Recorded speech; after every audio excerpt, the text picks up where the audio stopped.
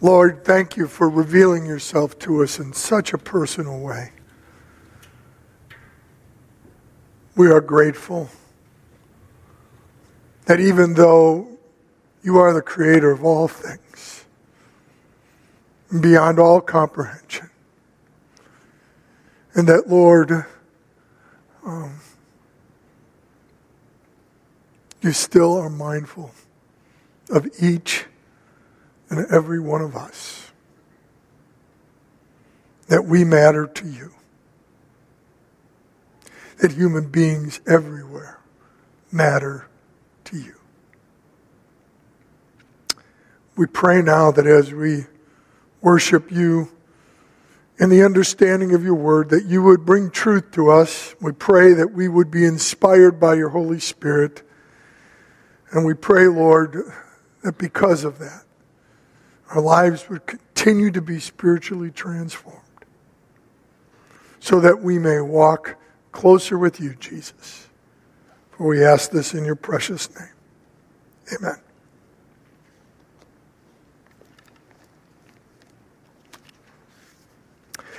My wife's not here with me today. She's with her sister in Omaha. And I think that's really a good thing, because I'm going to talk about the birth of our second child. And I don't want you to hear rebuttal. I want you to hear my take on it. It was the beginning of July, 1987. And a heat wave came in. I mean, a heat wave. We were up over 90 degrees. In fact, we were into the 100 degrees. Hardly ever seen here as I can remember in my 66 years in Chicago. Our air conditioning went out. I got a pregnant lady out to here, about to deliver. I got a 16-month-old child. And no air conditioning. Then, to add to that stress, I was doing 4 to 6 weddings every weekend. So I asked my wife if she wouldn't mind delivering the child anywhere after 5 o'clock on Saturday and before 3 o'clock on Friday. I'm a fortunate man. My wife obliged me. She went into labor on a Sunday night while I was asleep both times. And she was so incredible. She let me sleep for a couple hours before she woke me up because she knew I was tired. Well, the first time Marcia went to the hospital for our first child, she took a shower, she shaved her legs, she put on her makeup, she put on her nice clothes. She went to the hospital and they told her to strip and put on one of those hospital gowns. So she said, I'm not doing that this time. She put on a red, long velour robe. Looked like something out of Harry Potter. She said, Craig, time to go. Because if you know anything about children, first one takes longer, the rest, contractions, come down pretty quick. And there's no way this guy wants to be involved in delivering a child. Loved watching my children be born. It was a miracle of God, absolutely precious. We get to the hospital, and my wife says, Craig? I said, yeah, go ahead and get out. I'll park the car and we can go in. Craig? Okay, what? I haven't had a contraction since we left the house. Oh, good.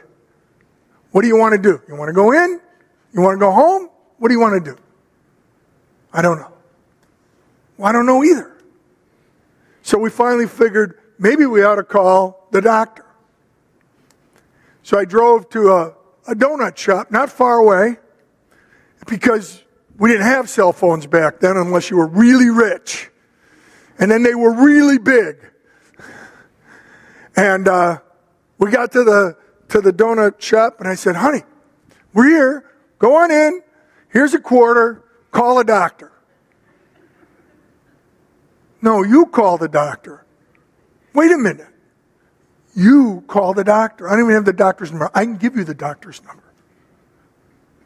But honey, I don't know what to say to the doctor. You go in. I'm the pregnant lady. I said, the answering service is going to ask me questions. I don't even know what to anticipate to get the answers. I don't know if my logic won out or my persistence.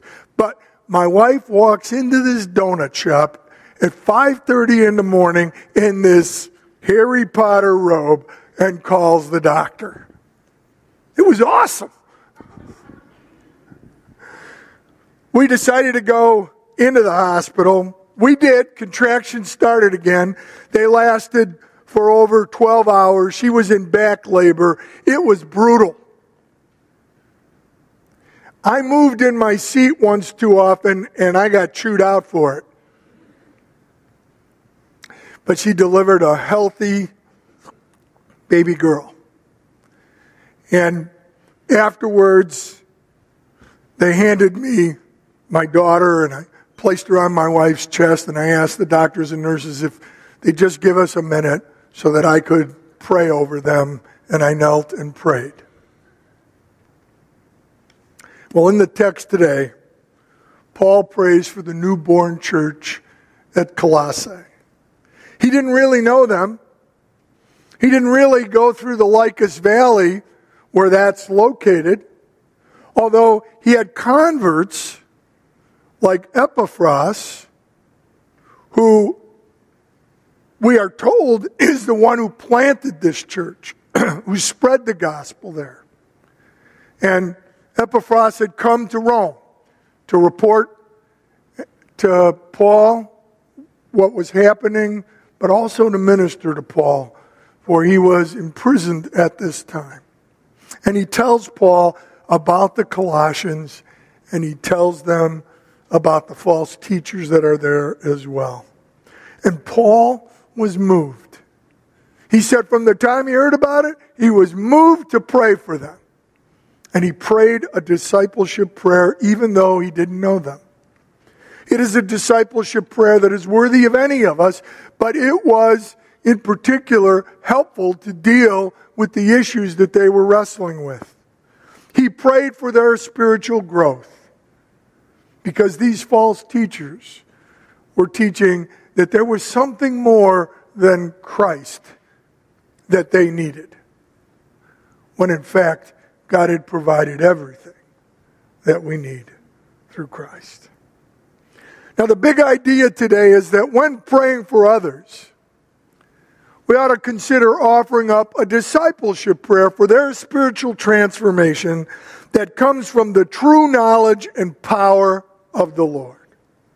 When praying for others, offer up a discipleship prayer for spiritual transformation that comes from the true knowledge and power of the Lord. Now, I want us to take note before unpacking the text what it begins with. Please open up your Bibles, if you haven't, to Colossians 1, chapter 9. As we take note, we're going to put up the first part of verse 9.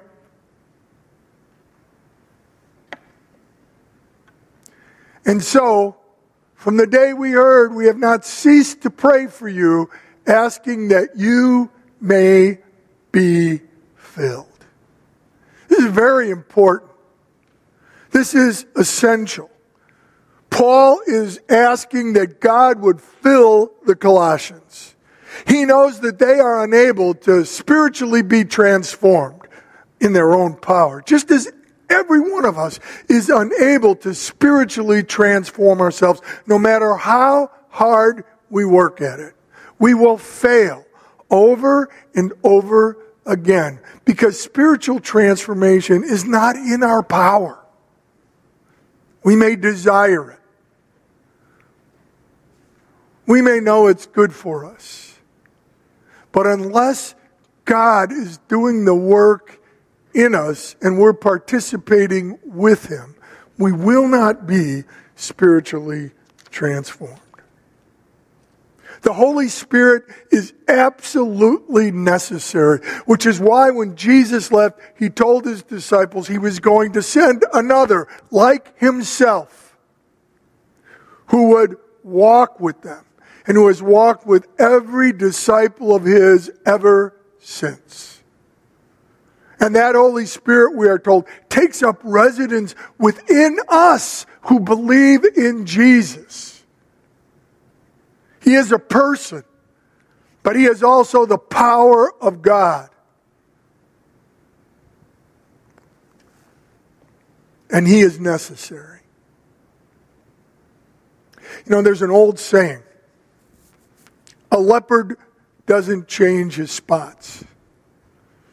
In the old neighborhood where I come from, somebody says, well, he's probably changed. I say, what's different about him? Why do you say he's changed? A leopard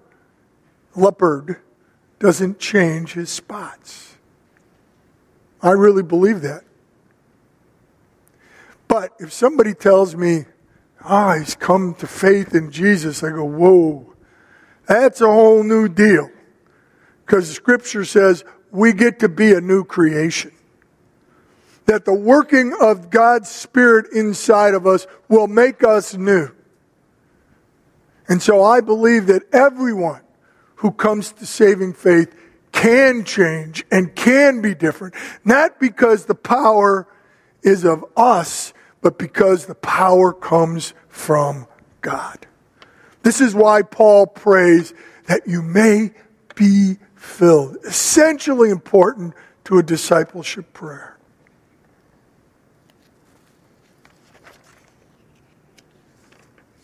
Paul prays that the Colossians will be filled with the knowledge of God's will through spiritual wisdom and understanding.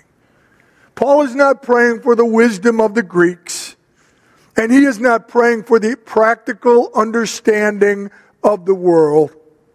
He is praying for spiritual wisdom and understanding that comes from God alone. Consider what Paul wrote to the Corinthians. Yet among the mature, we do not impart wisdom, although it is not wisdom of this age or of the rulers of this age who are doomed to pass away. But we impart a secret and hidden wisdom of God, which God decreed before the ages for our glory. Now he's talking here about the redemptive plan of God that comes through the Messiah. It's hidden and secret until Jesus shows up. It's throughout the Old Testament. It's there if we know what to look at. But this is that wisdom that God will correct our sin problem through the Messiah, by grace, through faith in him. We read on, none of the rulers of this age understood this, for if they had, they would not have crucified the Lord of glory. He's the Messiah. But as it is written, what no eye has seen, no ear has heard, no heart of man imagined, what God has prepared for those who love him, these things God has revealed to us through the Spirit. For the Spirit searches everything, even the depths of God. For who knows a person's thoughts except the spirit of that person which is in him? So also no one comprehends the thoughts of God except the Spirit of God. And it is the Spirit of God that brings us the knowledge, right? The knowledge of God's will. That brings us spiritual wisdom and understanding.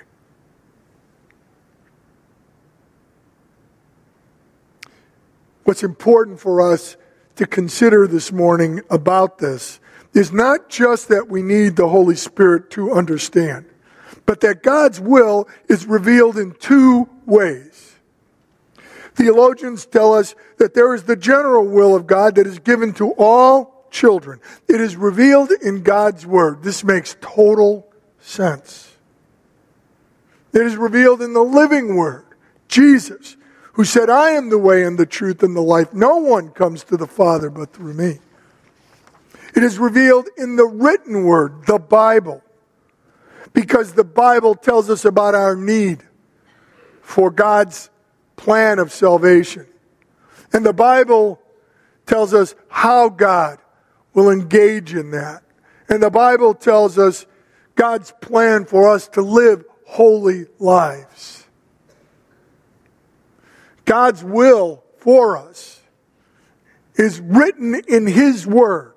And this is especially important because these false teachers are trying to tell them that there is another wisdom that they need to add to Jesus. And isn't that often the case? I've seen that happen with many, many Christians. I had a man who I've known for 20 years and who came to saving faith at my previous church. And he came to talk to me because he had been at this seminar and he was exposed to some new knowledge that is related to his profession. And he began to talk to me about it. And he's very excited and caught up about it. And he's talked to people who are like really important. And he said, well, you know, there's wisdom. I said, yes, there is. I'm sure there's wisdom in some of that. I'm sure it makes some sense.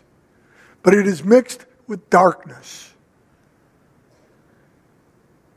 So beware.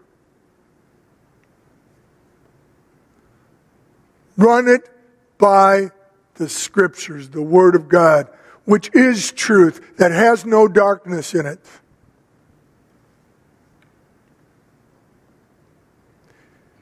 He asked me some questions because he wanted to know what I would say to him. And I said, well, what do you think I'm going to say to you? He said, well, you're going to say what the Scripture said. And he goes, blah, blah, blah, blah, blah. So, tell me what you think. I said, no, I won't tell you what I think. Go to the Word of God. You know what I think. And you know what God thinks. It's not hidden. This general will of God is essentially important for all of us. Because not all wisdom is true light. And not all wisdom is of equal importance. Not all wisdom saves. You're driving down the road, and the rider with you says, man, look at that spectacular building over there.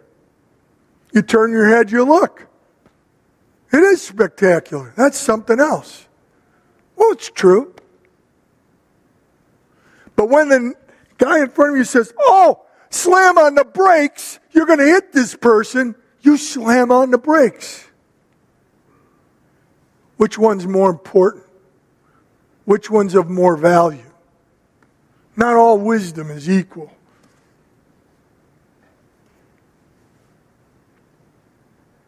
There is also, we are told by theologians, God's specific will that is given to God's children for a particular situation or a moment in time.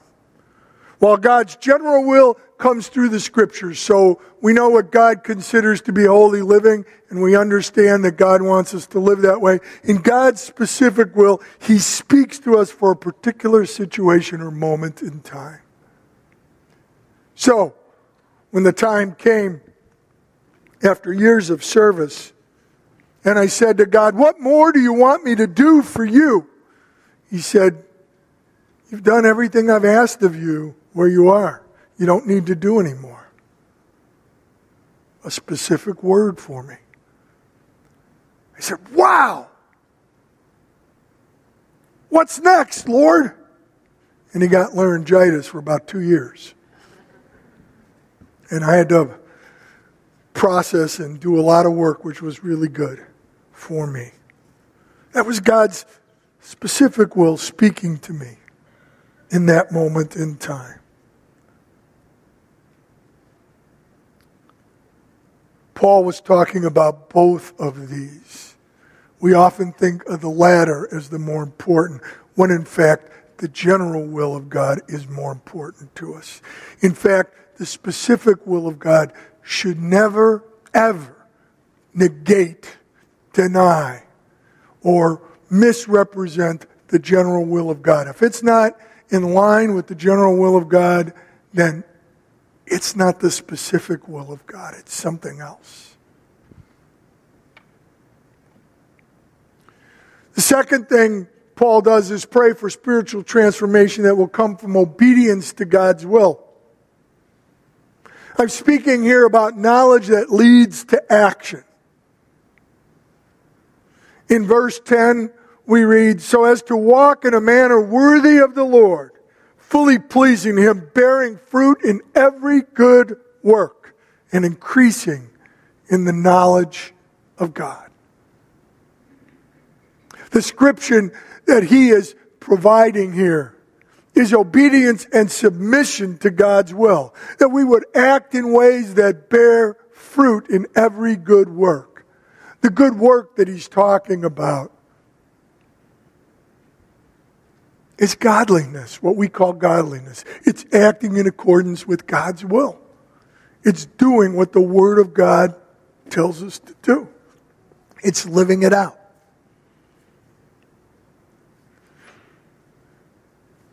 In Paul's letter to the Ephesians, he talks precisely about this, that we're saved for these good works. Not that these good works save us, but that God uses us once we are saved to engage in good works that he has set apart. Look at what we read in Ephesians 2:8-10. One of my favorite verses in the Bible. For by grace you have been saved through faith. And this is not your own doing. It's a gift from God, not a result of works, so that no one may boast. For we are his workmanship, created in Christ Jesus for good works, which God prepared before him that we should walk in them. As evangelicals, I know we work very hard to produce good works. And sometimes we work so hard that we forget that these are to come out of being saved. They don't save us. They're not important in that light, but they're a response to God saving us. And again, just like the knowledge of God, the Spirit of God must fill us if we're going to do this. Paul further describes what this godliness looked like. He describes it as fully pleasing to the Lord. Now, we live in a culture where pleasing. Did you guys know I had speech therapy for years? Yeah. And I used to say these, dems, and those, so I have trouble with language sometimes. But we live in a culture that pleasing others is undesirable. It is viewed as somebody who just wants to be liked, and you're not very real. But that is not what Paul is talking about here. He's not talking about being a people pleaser. He is talking about having a healthy respect for the authority of God over you. When you have a healthy respect for authority, you want to please them. Because if you do, you're doing what they expect and what they want of you. And if you fail to please them, well, you're failing to do what they want and expect of you. To please the Lord is a good thing. When I was younger and felt God's calling into ministry and was very confused by it because I had grown up Roman Catholic and I had no clue about being a Protestant pastor.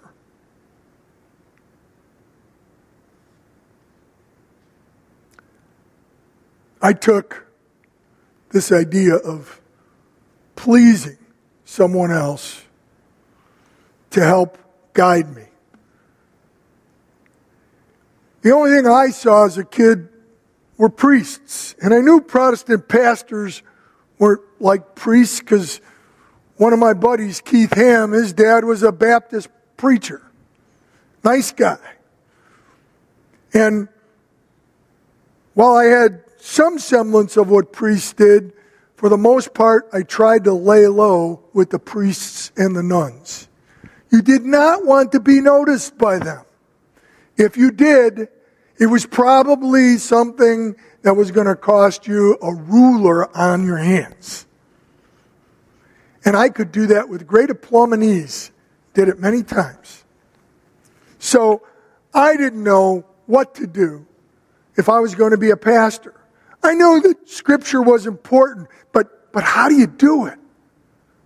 And I decided that my pastor was a good man. He had become my mentor, so I was going to be like him, and I was going to please him.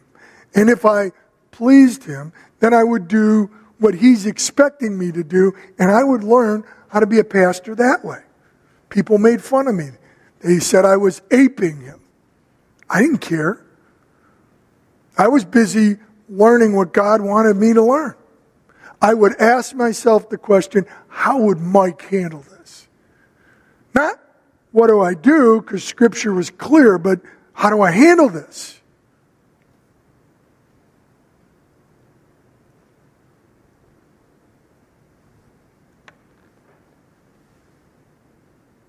Pleasing to the Lord. Sadly, the world's view is very tainted about this. They see obedience and submission as simple-minded and making you less than others. But obedience and submission are qualities that make you most like Jesus. You think about that. Look at what Paul says about this knowledge of God's will that results in bearing fruit in every good work. He says that it will increase our knowledge of God.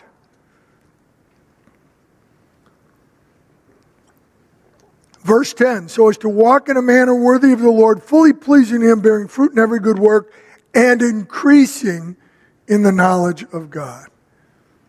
That means that we will know God more intimately as a result.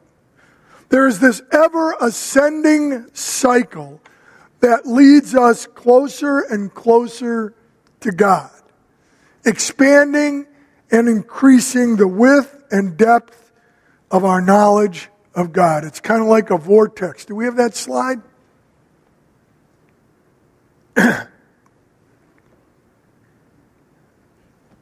Don't worry about it. There it is. As we come to the knowledge of God's will, as we live out God's will for us, our knowledge of God expands in its width and in its depth, and we continue to come closer and closer to God. And it is an ongoing cycle because it's part of our sanctification that one day will become our glorification.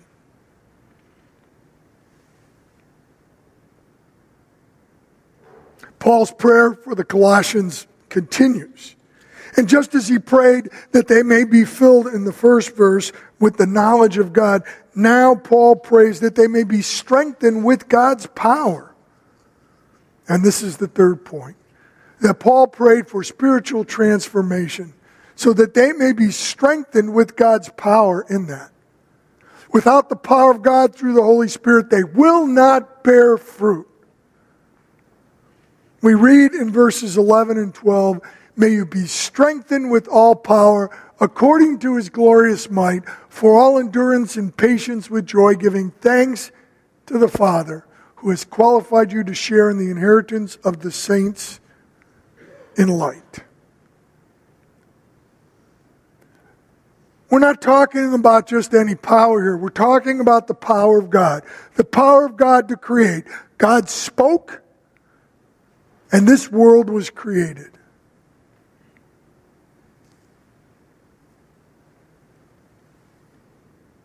God healed by the power of His word. And God resurrected as He promised. And if you study the Old Testament where God creates, you'll see that the Spirit of God was a part of that creation.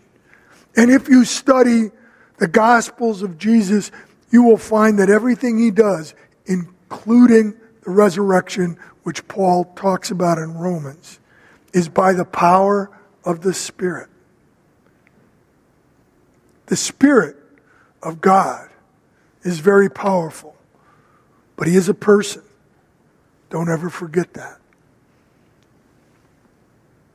Paul prays that the Spirit will strengthen them so they are able to endure. Now, in the New Testament, most times when it talks about endurance, it's talking about suffering and trials and hardships that we must go through. It doesn't talk about, may you endure your happy marriage. May you endure your wonderful vacation. May you endure these children that you love so much. Although it depends on the kind of children you have. Just kidding. It's always talking about hardship and struggle and suffering. So Paul is praying that the Colossians will have the power to endure so that when the day comes, the day of judgment, they will hear the Lord say, "Well done, good and faithful servant." They will have that lasting power. And he says, the power to endure patiently with joy. Now, the opposite of patience is impatience. We can't endure if we're impatient. We just simply won't stick it out. We'll quit. We'll give up. Impatience is really the fruit of immaturity, of selfish desire. It is the ability to put off, right, immediate gratification.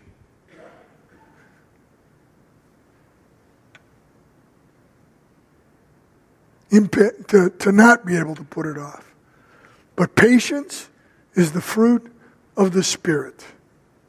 God gives it to us so that we can endure, so that we can be there to serve others. And beyond this patience, God gives us joy. Joy is also a fruit of the Spirit. Joy is always associated with the kingdom of God. Wherever the kingdom of God is, look in your scripture, there is great rejoicing and great joy. But wherever the kingdom of God is not, there is weeping and gnashing of teeth. Finally, Paul adds to that list thanksgiving. Gratitude is a natural and appropriate response to God's love that saves. God saves us from a life of emptiness and meaninglessness and death and eternal torment, and gives us a new life filled with purpose and significance, filled with life. And the promise of eternal life with God. We who were once dead to God become alive to God. Our trespasses are forgiven, and we are covered by the righteousness of Christ.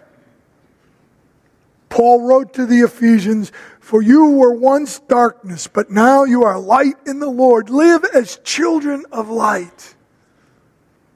It is because they are children of light that Paul says they can give thanks to the Father. It is because we are children of light that we can give thanks to the Father. So look at what he says in verses 12 through 14 in this ending of Paul's prayer for the Colossians in the first chapter. Giving thanks to the Father who has qualified you to share in the inheritance of the saints in light. He has delivered us from the domain of darkness and transferred us to the kingdom of his beloved Son, in whom we have redemption, the forgiveness of sins. I love how he writes that. God's kingdom is personal. The kingdom of his Son.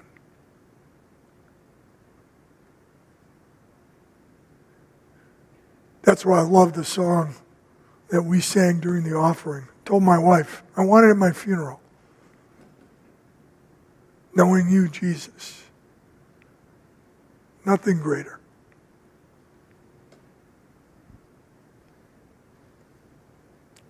Paul's prayer is a general prayer of discipleship. And he has modeled a prayer that we can use in praying for others, even though we do not know them. Now, I know that many of you pray for our global partners on a regular basis. But I wonder how many of us really take the time to pray for the people that their ministry is reaching and touching. To pray for their discipleship. I can tell you, I often don't.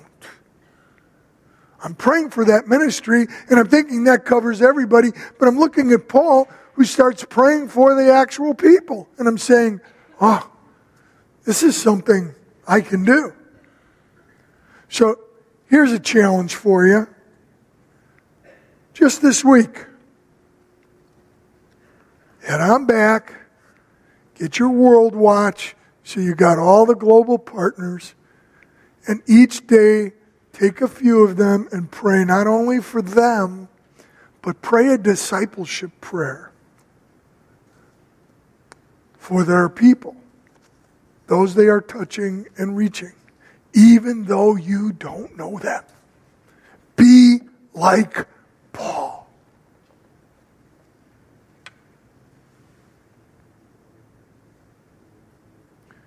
Who knows? Maybe your prayers for them are the prayers that will make a difference. I've often noted that when I'm reading these prayers of Paul, he's praying like everything depends upon it.